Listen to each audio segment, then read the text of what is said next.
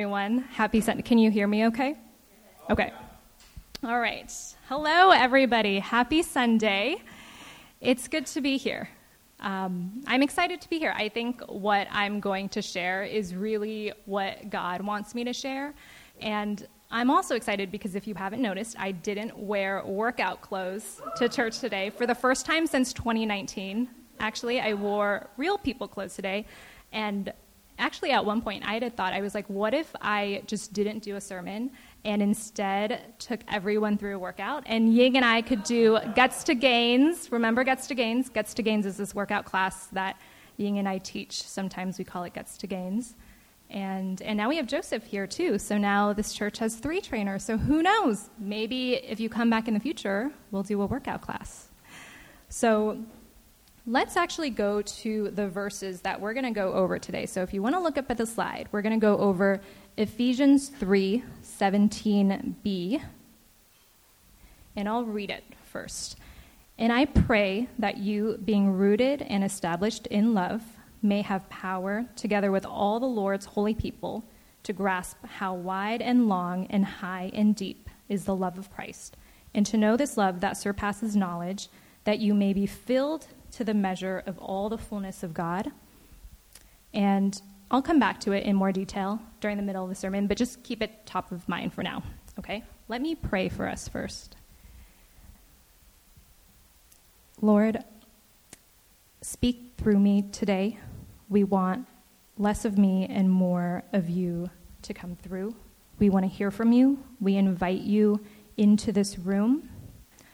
We pray that you open our eyes and ears so that we may see and hear you. We hope that what you have to say to us today will be for your glory and for our growth. So will you encourage and challenge all of us listening today?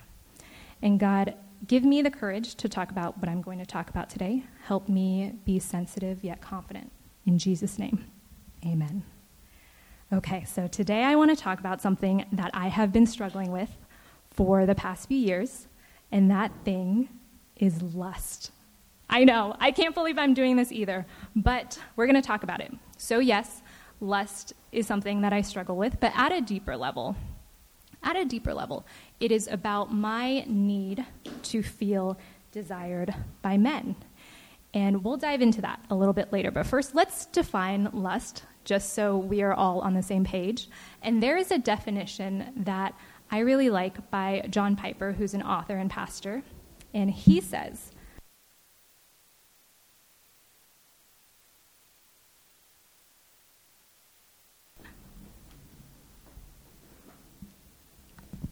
Check. Tap. Oh, wait. No, it's fine. Okay.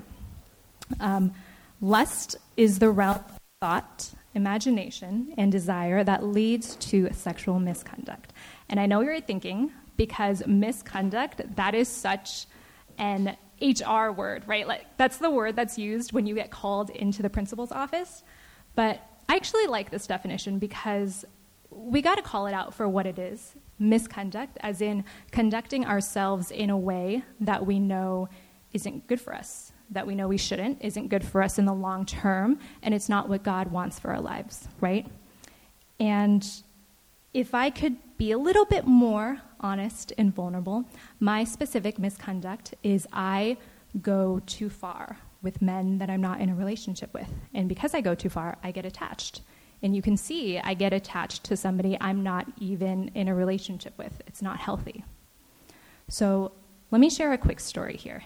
Years ago, I had dinner with 2 guy friends, and when we sat down for dinner, I asked them, how was your guys' day? What did you do today? And they said, they were telling me about this men's breakfast they had, and they were like, we have this like accountability group at church.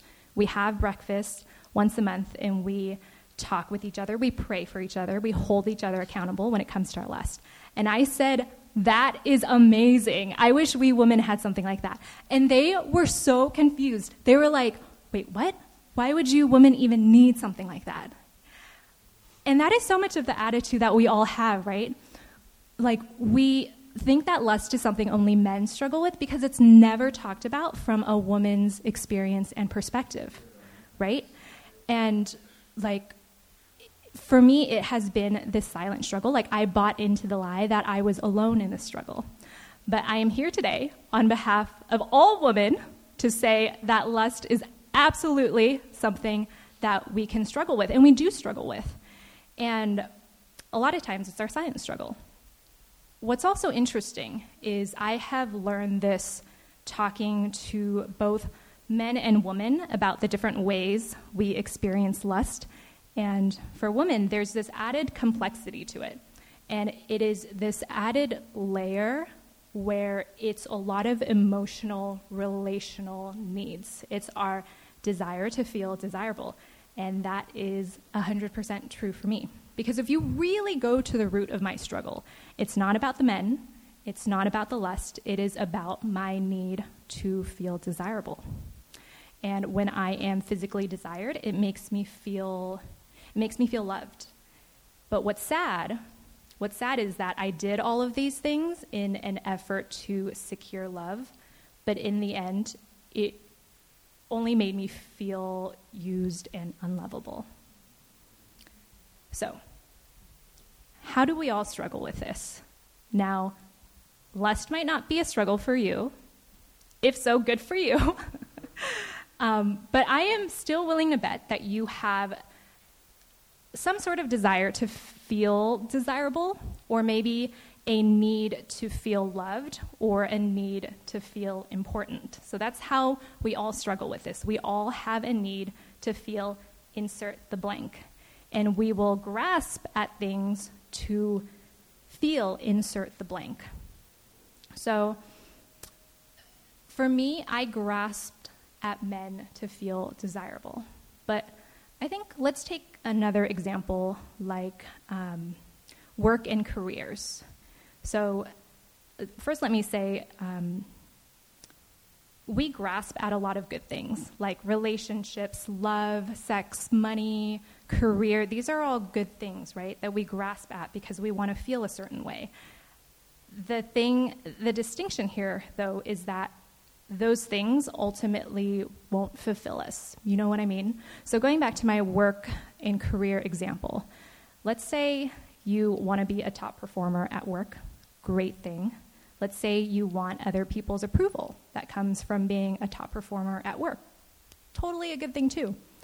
But let's say you exceed the proper boundaries for your work because you work until you ruin your health, or you lie, cheat, steal, break the law to get ahead at work, right? That is like exceeding proper boundaries, and that's how you know work and career, which are good things, have now become like an idol, have now become something that you have crossed boundaries with, have now become something that's not healthy for you.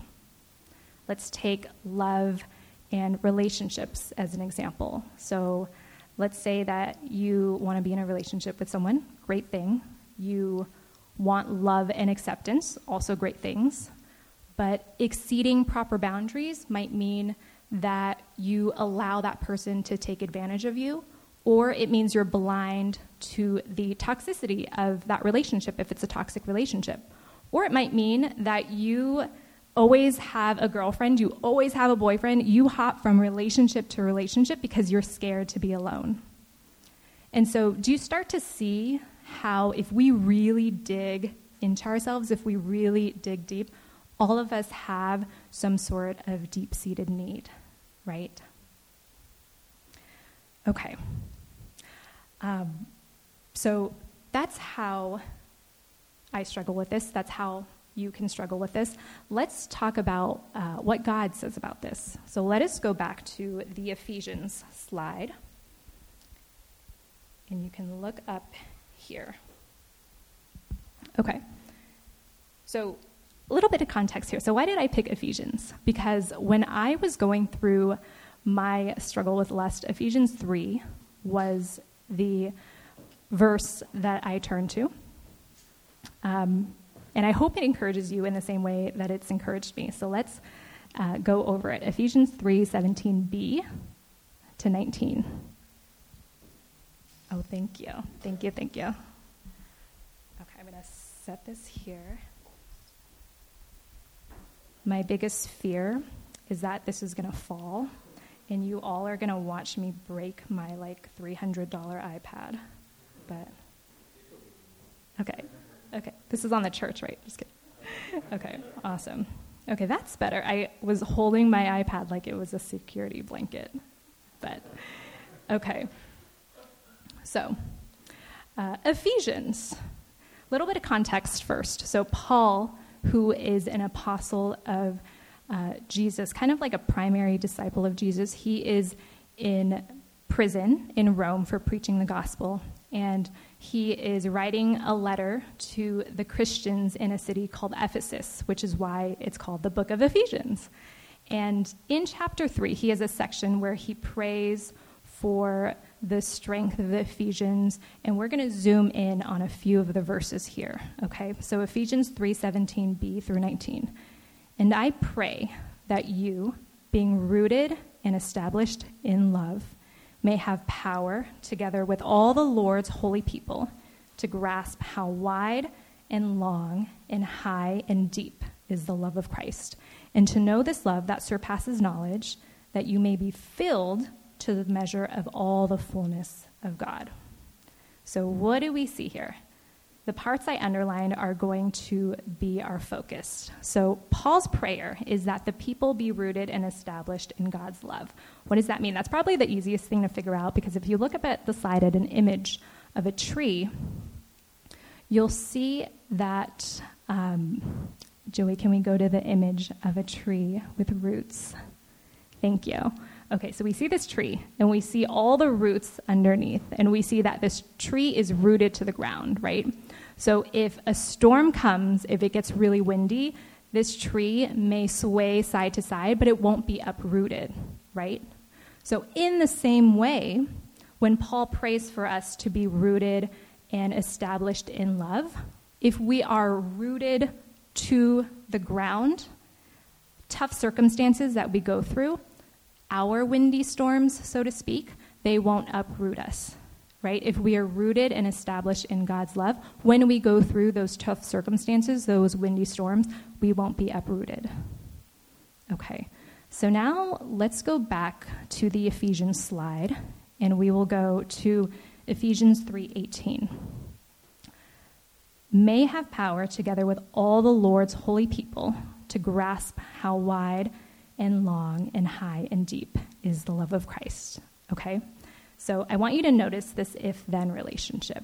If we're rooted and established in God's love, then we can grasp the love of Christ, okay?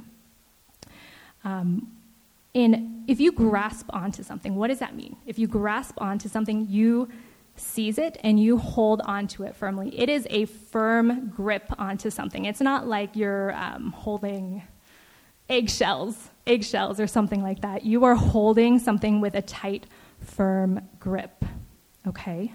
So that is really grasping the love of Christ.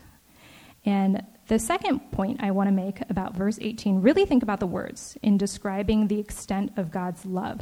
It's wide, it's long, it's high and deep. And if you go to the next slide, there is a description that I really like about God's love. And this was, a friend sent me this Instagram post years ago, and I saved it. And I love the imagery in it. And it's God's love is wide enough to include every person, long enough to last through all eternity, deep enough to reach the worst sinner, high enough to take us to heaven. So beautiful, right? So, so beautiful. So we see here that God's love is all-encompassing. It's multi-dimensional, okay? Let's go to verse 19. Let's go back to Ephesians verse 19, and this will start to make sense because we're going to come full circle. Okay, verse 19 says, and to know this love that surpasses knowledge, that you may be filled to the measure of all the fullness of God. Okay, and remember that if-then relationship. If we grasp the love of Christ, then we may be filled to the measure of all the fullness of God. If we grasp the love of Christ, we may be filled with the fullness of God. And verse 19, I feel like, is so weighty. Fullness of God is a very weighty phrase. It almost sounds unattainable, right? But there's a definition that I really liked that I heard once when I was visiting a church in Austin, Texas. And you can look up at the slide here. It's fullness of God is when we have all of God in us and when we receive everything God has for us.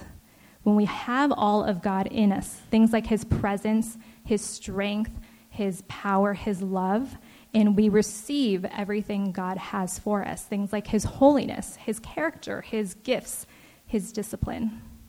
Okay, so here's the crux of my message. So if you're zoning out, come back to me now, because I'm about to give you the takeaways. Live stream, if you're multitasking, come back to me now. Okay, so what Paul's saying here is if we have the power to grasp the fullness of the love of Christ, then we will be filled with the fullness of God. Meaning, if we grasp the love of Christ, then we won't grasp at other things to fill us. If we grasp the love of Christ, we won't grasp at other things to fill us. Okay. Now, so I know we just went through like a mini Bible study there, but why am I trying to break down these verses to you guys? Okay. Because I really believe, honestly believe, when we have God's words in our hearts and we equipped ourselves with God's words, lust doesn't stand a chance against us. Sin doesn't stand a chance against us. Anxiety doesn't stand a chance. Our idols, our insecurities don't stand a chance. It doesn't mean you won't struggle with those things anymore, but it means they won't have that firm grip on you if you truly grasp the love of Christ, right? Like truly. And guess what? Here's the kicker. When you are not trying to grasp at other things to fill you, you know what you can focus on? You can focus on loving God and loving others, on serving God and serving others. When you are not constantly distracted and exhausted from grasping at other things to fill you, you can finally focus on what matters most in life, which is love and service. Okay. So, how do we act upon this? How do you become rooted and established in God's love? How do you grasp the love of Christ? How do you be filled with the fullness of God? And the answer is, you have to pray. You have to pray. You knew I was going to say that because that is literally always the answer to everything at church. Almost always the answer. And so there's a story. Okay, there is a story in the book of Acts where Peter, one of the disciples of Jesus, Peter, he is in prison, in chains.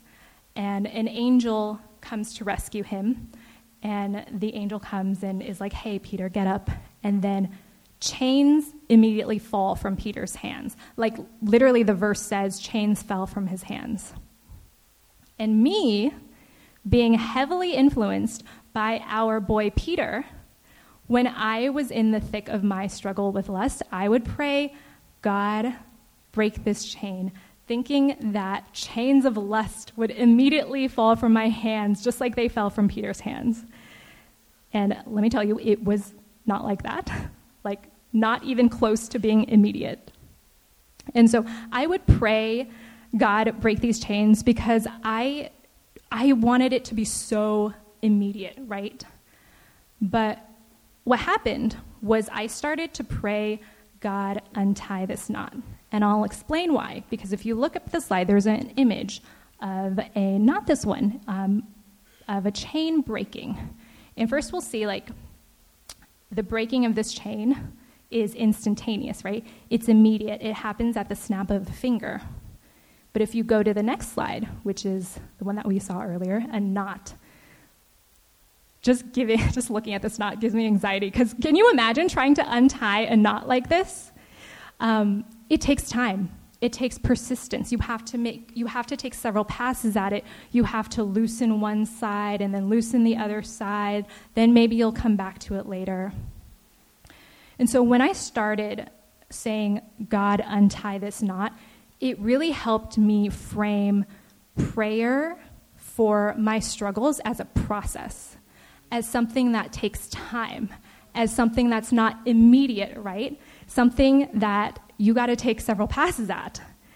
And so I hope that analogy was helpful. If you're going through something right now and you don't see any way out from it, try to start praying, God, untie this knot, and really think about it as like a knot that has to be untied. And let me say something else, just in case some of you might need this pep talk, though I am not holier than thou. This is what I tell myself like every month. And if you think that you don't have time for prayer or to read scripture, let me tell you, okay? We all have the same amount of time in a day. You have to make the time. You have to make the time. You have to prioritize what you want the most in your faith, in your spiritual life, in your relationship with God, because here's the truth. If something is important enough, you'll make time. If it's not, you'll make excuses. And I'm not saying this is easy, okay? Because I know, like, your circumstances could be dramatically different. Like, you probably wish you had more time, more energy, more motivation, less responsibilities. I wish for all of those things too. I think everyone in this room and online wishes for those things, right? But I want you to ask yourself, in fact, right now ask yourself, what do I want the most?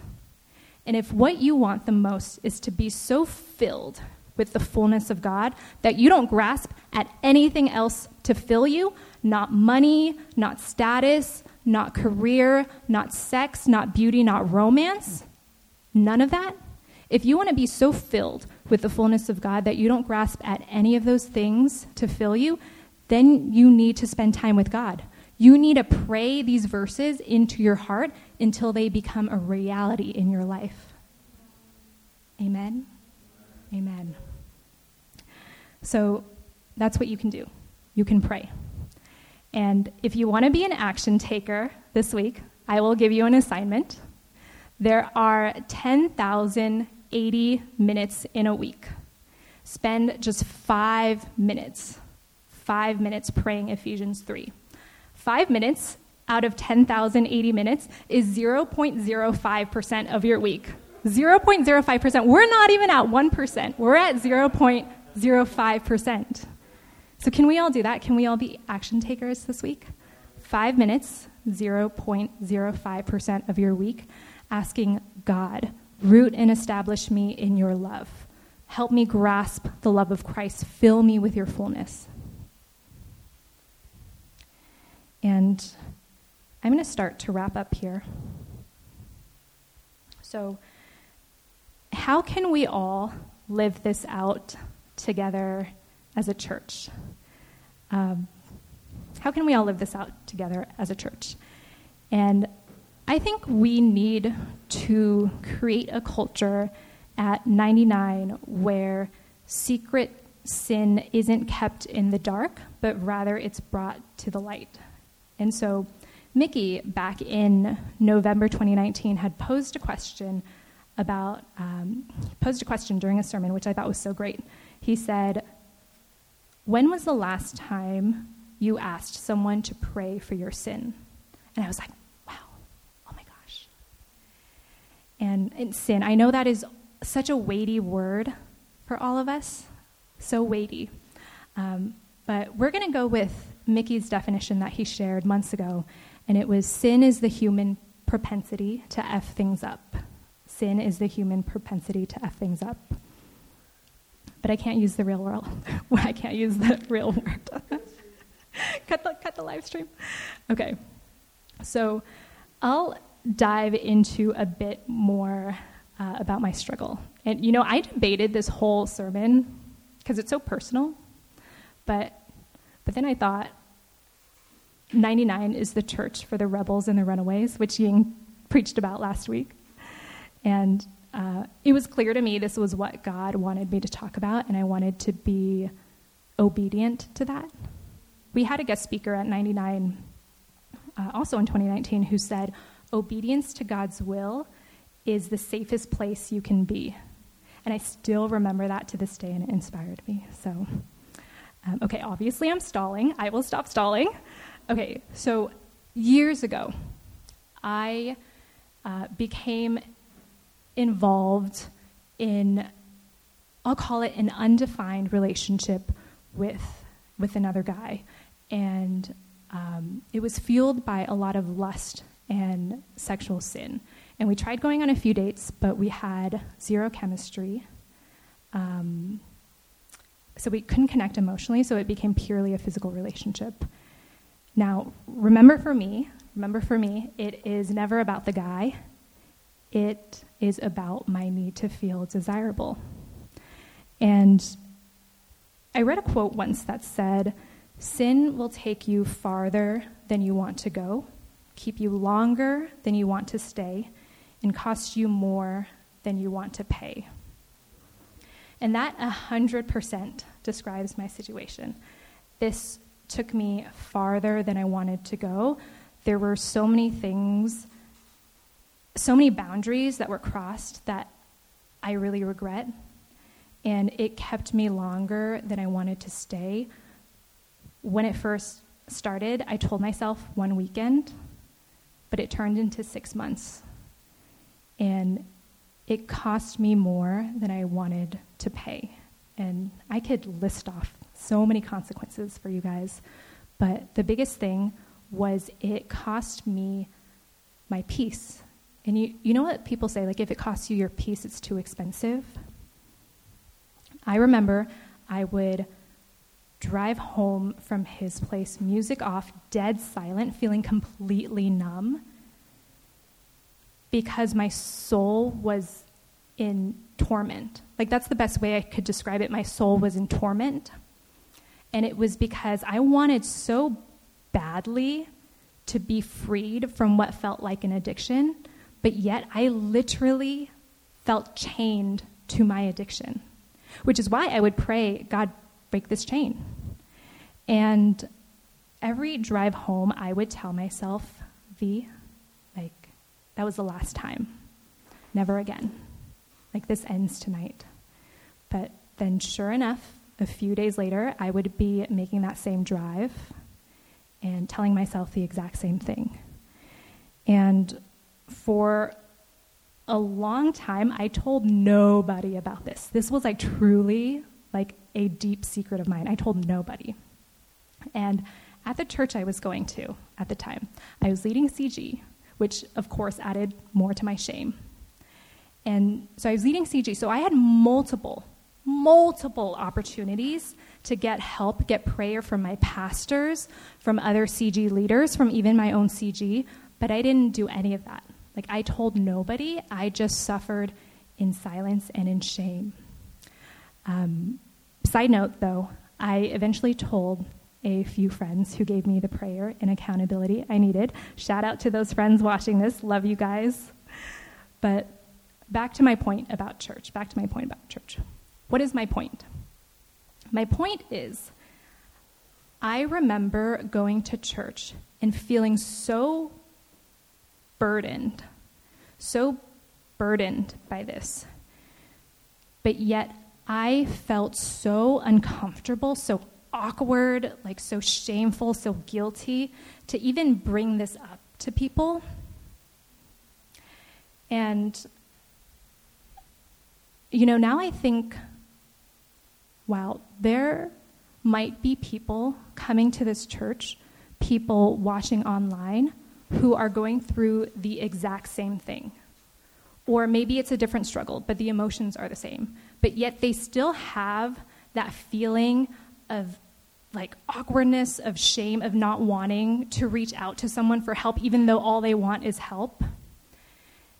And that just that just makes me so sad because, like, I know how awful going through all of that is, and church should be a place of freedom and of peace. It should be a place where you feel like you don't have to hide. And so my point is, so first of all, let me say, like, that is on me. It was my responsibility to get the help that I needed and my fault for not doing so.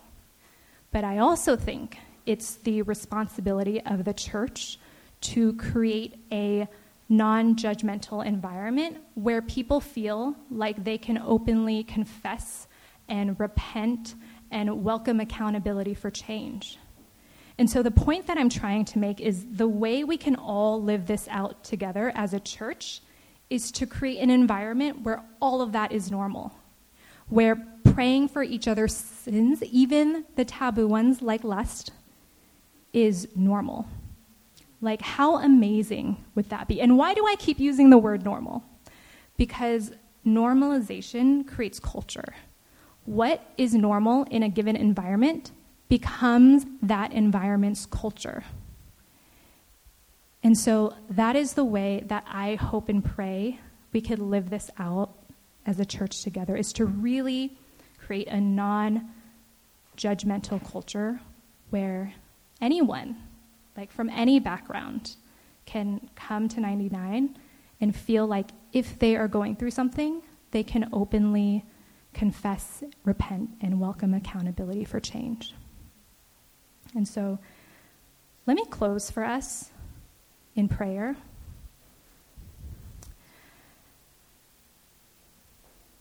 God, I pray that you help everyone here identify what they have been grasping at to fill them. Because, Lord, we are so tired of being distracted and exhausted from things that we grasp at. Instead, will you help us grasp the love of Christ and give us a desire to learn about you, to know you, to pursue you every day, because it's prayer, it's scripture, and time with you that changes us. And Lord, we want 99 to be a church where people don't need to hide, where people aren't judged, people aren't shamed for anything that they've done, So Lord, help us create a culture where it's normal to confess, normal to repent, and normal to welcome accountability for change. Thank you, Lord. In Jesus' name.